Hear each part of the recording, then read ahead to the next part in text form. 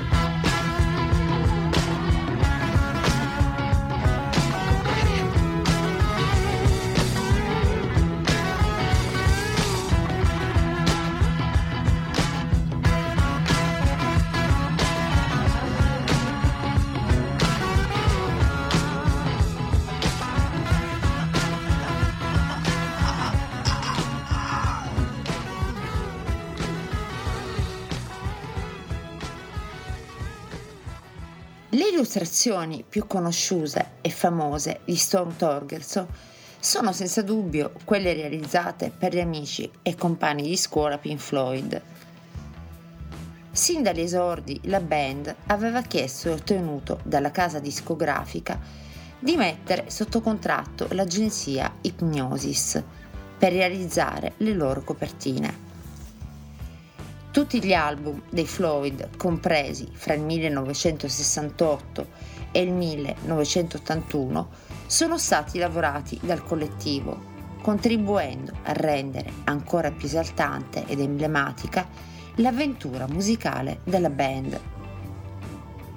Nel 1973 viene licenziato The Dark Side of the Moon, il cui design è stato definito uno dei più belli e immaginifici di tutta la storia del rock. Progettato da Thorgerson e Hipgnosis, l'artwork è stato poi disegnato da George Hardy, un designer dell'NTA Studios. Sebbene fossero state senza dubbio complesse e sorprendenti, le copertine dei precedenti album dei Floyd erano relativamente casuali. Ora la band voleva qualcosa di più pulito e immediatamente riconoscibile. Così è nata l'idea del prisma, ispirata dagli effetti di luce negli spettacoli della band, dalle istruzioni di Wright e dalle tematiche del disco. Il risultato è divenuto iconografico e indistinguibile dalla musica stessa. Un cambiamento della luce dal monocromo ai colori pieni. La musica del disco presentava meno partiture strumentali, caratteristica peculiare del gruppo nei precedenti lavori, lasciando così più ampio spazio ai testi, incentrati sugli aspetti umani che sfuggono al controllo razionale dell'animo, costituendo perciò il lato oscuro, cui il titolo fa riferimento metaforico.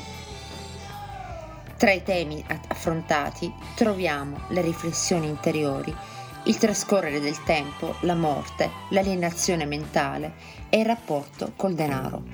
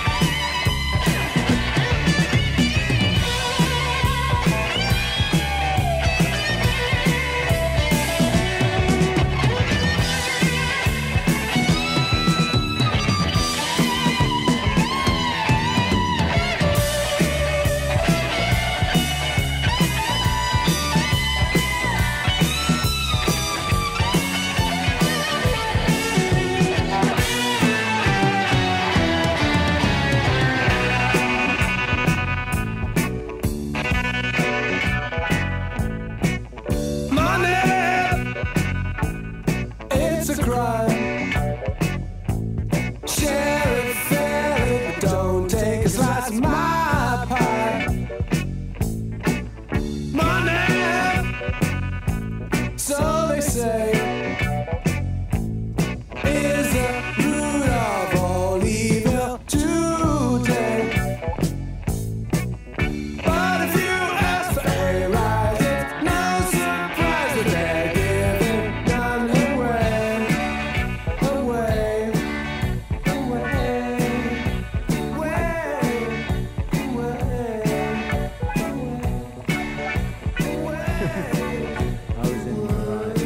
Yes, absolutely right. I certainly was in the right. Yes, definitely. I guess he was cruising for bruising. I don't know, I was really drunk at the time. He just told me it was put it into number 2. He was asking why it wasn't put it on 30. Il lavoro illuminante compiuto su The Dark Side of the Moon diventò il biglietto da visita di Storm Thorgerson per il resto della carriera, anche se in seguito realizzerà immagini ben più elaborate e fantastiche. Molti dei progetti di Thorgerson si distinguono per gli elementi surreali. Egli colloca gli oggetti spesso al di fuori dei contesti tradizionali, soprattutto con intorno ampi spazi per conferire loro un aspetto inquietante, ma evidenziandone al contempo la bellezza. Egli stesso ripeteva: «Mi piace la fotografia perché è un mezzo di realtà, a differenza del disegno che è irreale. Mi piace scherzare con la realtà». Per diversi decenni Storm Thorgerson è stato un punto di riferimento per Ten City, Bad Company, Biffy Clyro, UFO, Muse e molti altri musicisti. Anche i grandi allestimenti divennero suoi straordinari strumenti di lavoro, con la creazione di opere e strutture su larga scala, che venivano in seguito fotografate. Fu così che furono creati gli artwork per l'album omonimo dell'Audioslave e l'album Stop 442 degli Anthrax, permettendo alla grande scala di trasformarsi in una specie di marchio di fabbrica. Sempre nel 1973 Thorgerson realizzò la copertina per l'album Life Mask di Roy Harper. Il lavoro musicale fu scritto durante un ricovero ospedaliero, mentre il cantautore affrontava una malattia grave, a tal punto che la sua mente fu attanagliata dalla possibilità di morire. Da quell'esperienza nacquero inquietanti canzoni folk, incluso una specie di testamento nella lunga canzone di chiusura del disco. Thorgerson accettò di creare l'artwork, realizzando un design atipico, un'altra scintilla di creatività. In copertina appare una specie di maschera mortuaria di Harper, ma l'idea ingegnosa stava nel far aprire l'album dal centro invece che di lato, rivelando un'immagine di Harper vivo e vegeto. Ascoltiamo da quel disco il brano Hemingway Blues.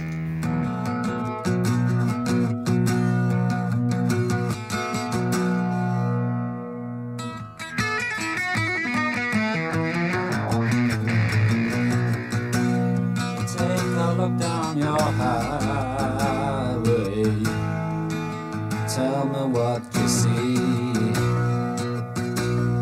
Well, if you're down my way, you know it could well be me. And stood on your corner, and a man and I'm down on one knee, really calling for you. So damn easy to see. You know, and it can't be forever, and it won't be for long. So don't you think that it's bad?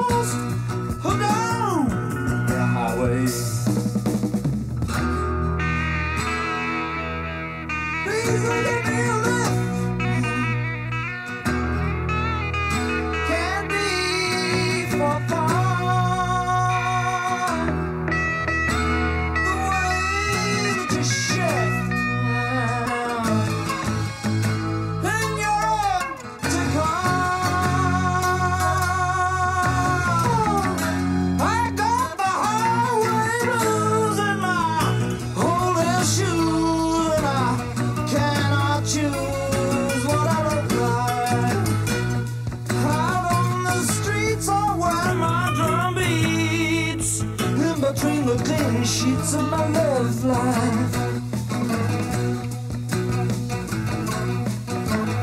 And I need little Margaret right out here again.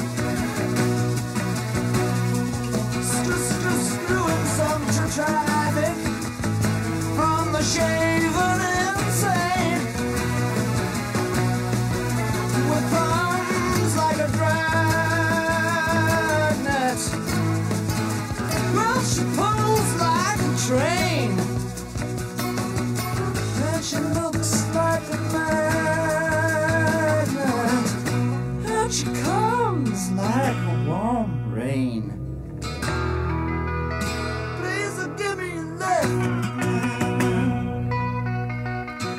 You know it can't be for far. The way that you shift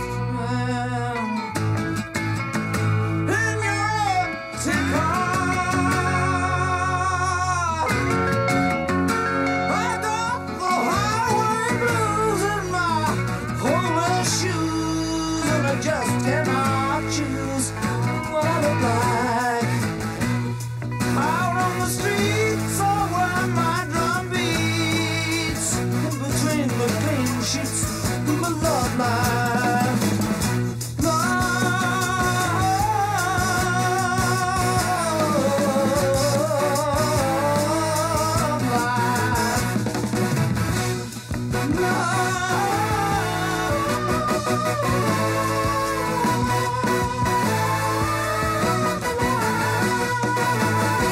Nell'ambiente musicale, Thorgerson divenne presto una celebrità, venendo richiesto da band e musicisti per artwork e copertine dei dischi. Da un punto di vista stilistico, Thorgerson ha citato spesso come fonte di ispirazione Magritte, Kandinsky e Picasso, le cui tracce troviamo sparse ovunque nel suo lavoro, non solo negli artwork discografici. Le creazioni dell'artista inglese, le fotografie e i collage rivelano infatti una netta influenza della pittura surrealista dell'inizio del Novecento. Il suo metodo di lavoro si basava sull'ascolto degli album e sullo studio delle liriche delle canzoni, associato a lunghi confronti con gli autori. Solo dopo aver capito quale fosse la natura profonda della musica dei dischi, Thorgerson traslava in senso visuale quello che emergeva come significato musicale di fondo. Uno dei lavori dove Thorgerson ha dimostrato maggiore abilità nel tradurre concetti altisonanti in iconografia riconoscibile è stato quello che egli stesso ha considerato la sua sfida più grande. Stiamo parlando di The Lambs Lies Down on Broadway dei Genesis. L'album è concettualmente un lungo racconto scritto da Peter Gabriel, all'apparenza quasi impossibile da visualizzare e spiegare in modo semplice. Tuttavia Thorgerson riuscì a rappresentare tre diverse scene della storia, con la presenza di Rael, il protagonista dell'album.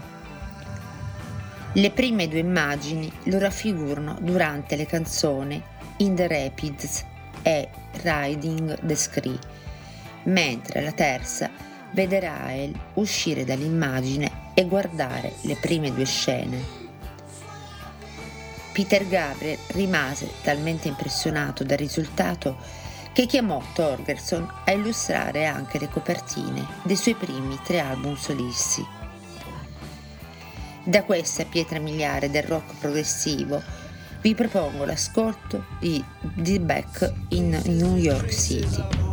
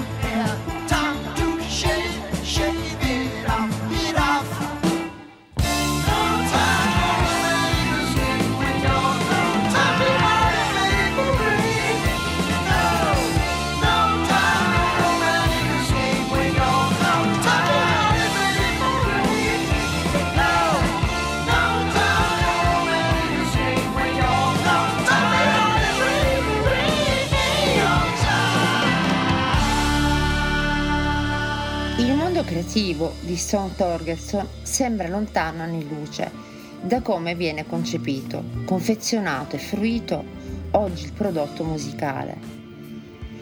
Quando si parla di infodemia non possiamo non considerare anche la musica come vittima e carnefice dell'assalto cacofonico di dati binari, cui veniamo sottoposti ogni giorno.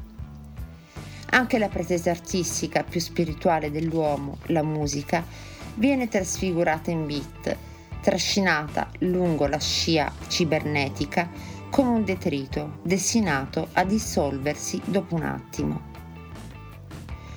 Così anche le copertine degli album sembrano una forma d'arte destinata all'estinzione, per lo più strumenti vistosi e generici, intercambiabili l'un con l'altro, tanto che sembra strano pensare che appena 25 anni fa Stone Thorgerson fosse considerato una leggenda del mondo musicale. Alla fine degli anni 90 la produzione di Thorgerson era progressivamente rallentata, ma mai definitivamente ferma. Nel 1997 viene contattato dal duo rock sperimentale Win per creare un'immagine adatta al concept album a tema nautico, The Mollusk. Thorgerson ha così realizzato un collage animale, nuova creatura e immagine iconografica composta da una combinazione di diversi abitanti degli abissi marini. Stone Thorgerson aveva ascoltato a lungo l'album per trarne ispirazione e rimase catturato dalla miscela di canti marinareschi e rock alternativo decadente, con elementi di psicadelia e influenze progressive. Rimase così colpito dall'album che creò ulteriore materiale promozionale, senza costi aggiuntivi, continuando a lungo a parlare con affetto della musica. Nel disco Win cessano di essere il gioco a due dei primi 5 album, rinascendo come gruppo a tutto tondo. Oltre alla provocazione nuda e cruda, si dedicano alla contraffazione di generi, ad esplorazioni sempre più ridondanti e iperrealiste, ma assolutamente magistrali.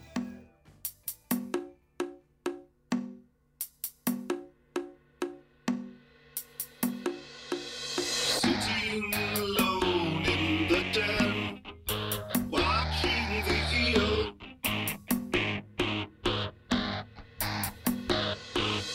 Help me find my way home, watching the eel.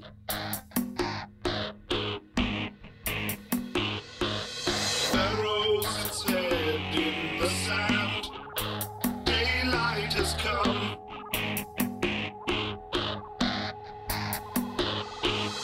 There shall be rest in a while. Daylight has come.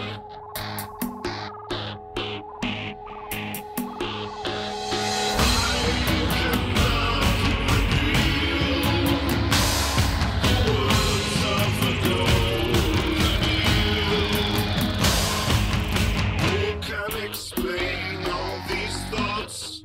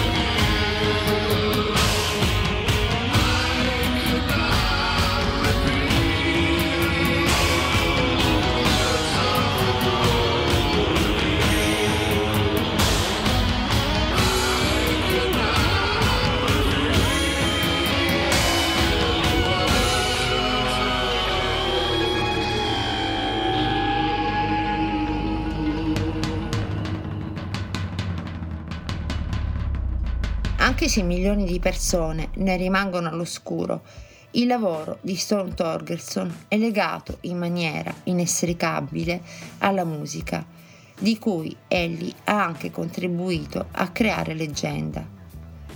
Molta musica inafferrabile degli anni 60 e 70 è stata confezionata con copertine perfettamente interconnesse ai paesaggi sonori ivi contenuti. A distanza di decenni, il lavoro di Thorgerson per artisti come Muse, Cranberries, Audioslave e molti altri risulta altrettanto intimo e accattivante, liberandosi dal genericismo globale delle copertine degli album contemporanei. Nel corso di 4 decenni, i contributi visivi alla musica popolare lo hanno incoronato protagonista indiscusso del design per album musicali. Nel 2003 i crescenti problemi di salute ridussero notevolmente la capacità di Thorgerson per lavorare. Per uno dei suoi ultimi grandi lavori, l'artista inglese era stato contattato dai provocatori del rock progressive, gli americani The Mars Volta, che gli avevano chiesto di produrre un'immagine atta a rappresentare il loro primo tentacolare LP, Delused in the Crematorium. Il disco era basato sul racconto breve scritto dal cantante Cedric Zavala e narra la storia di un uomo che, nel tentativo di suicidarsi usando morfina e veleno per topi, entra in coma profondo, sperimentando visioni della psiche umana. Al risveglio, avendo maturato durante il viaggio mistico un'avversità per il comportamento del genere umano, preferisce morire. Il racconto è ispirato alla morte del chitarrista Julio Venegas, amico del cantante. Per questa storia inquietante, Thorgerson crea una testa illuminata d'oro che mette luce da una bocca aperta. Come in tutti i suoi migliori lavori, l'immagine pare al contempo orrorifica e attraente, indulgendo sugli aspetti più strani e misteriosi della vita e della morte.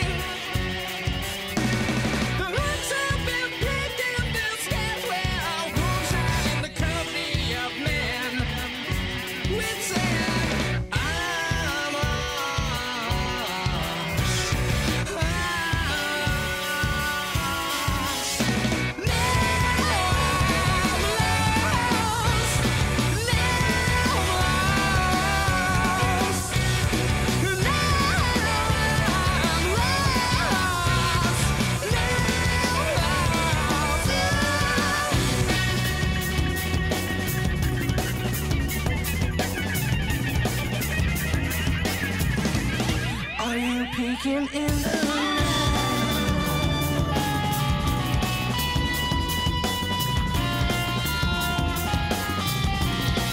Perforated at the neck.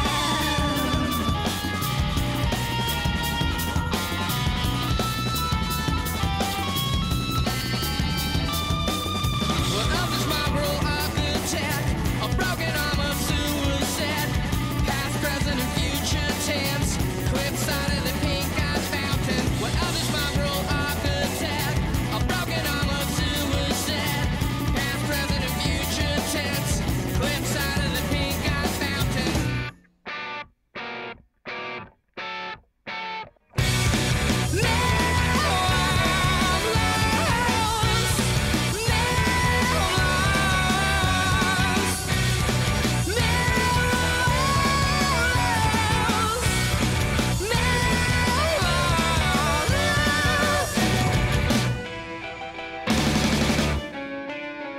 It's been said long time ago, you'll be the first and last to know.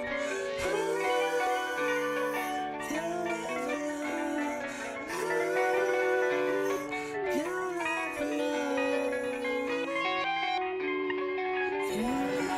Nel corso della carriera, Thorgerson ha sperimentato la sua arte anche in una trentina di video musicali, realizzati prevalentemente fra gli anni 80 e 90, e per gli artisti con cui ha più assiduamente lavorato nel confezionamento delle vesti grafiche dei dischi. A partire dal 1978, Thorgerson ha cominciato a pubblicare compilazioni editoriali, ove ha documentato di volta in volta la sua attività di grafico, fotografo e art worker. Dal 2001, dopo un'iniziale mostra di opere grafiche connesse alla musica realizzate in Giappone, l'artista inglese inizia ad essere chiamato per allestire anche delle vere e proprie mostre d'arte, che spesso faranno il giro del mondo. Dopo un ictus avuto nel 2003, a seguito del quale rimase parzialmente paralizzato, Thorgerson si ammalò di una forma sconosciuta di cancro, che lo portò alla morte nel 2013, all'età di soli 69 anni. Considerato universalmente come il miglior designer di copertine al mondo, ha portato nel pop un'inventiva surreale, avendo la possibilità di lavorare in anni in cui la grafica e il packaging erano considerati molto importanti, anche nel determinare il successo o meno di un disco. La morte di Thorgerson ha rappresentato la fine di un'era, ma anche il promemoria per l'inizio di un'altra, un periodo storico in cui il consumo della musica è divenuto sempre più liquido. Molti fruitori e acquirenti di musica hanno cominciato ad ignorare quale sia la copertina del disco che stanno scaricando. Forse neanche gliene importa, ma nel caso di Thorgerson è lecito dubitare del fatto che si stanno perdendo una parte importante del rituale connesso all'ascolto della musica. Anche per oggi è tutto. Federica Kikal vi augura una buona serata e vi dà appuntamento alla prossima puntata di Art Around Music sul canale ADMR Rock Web Radio.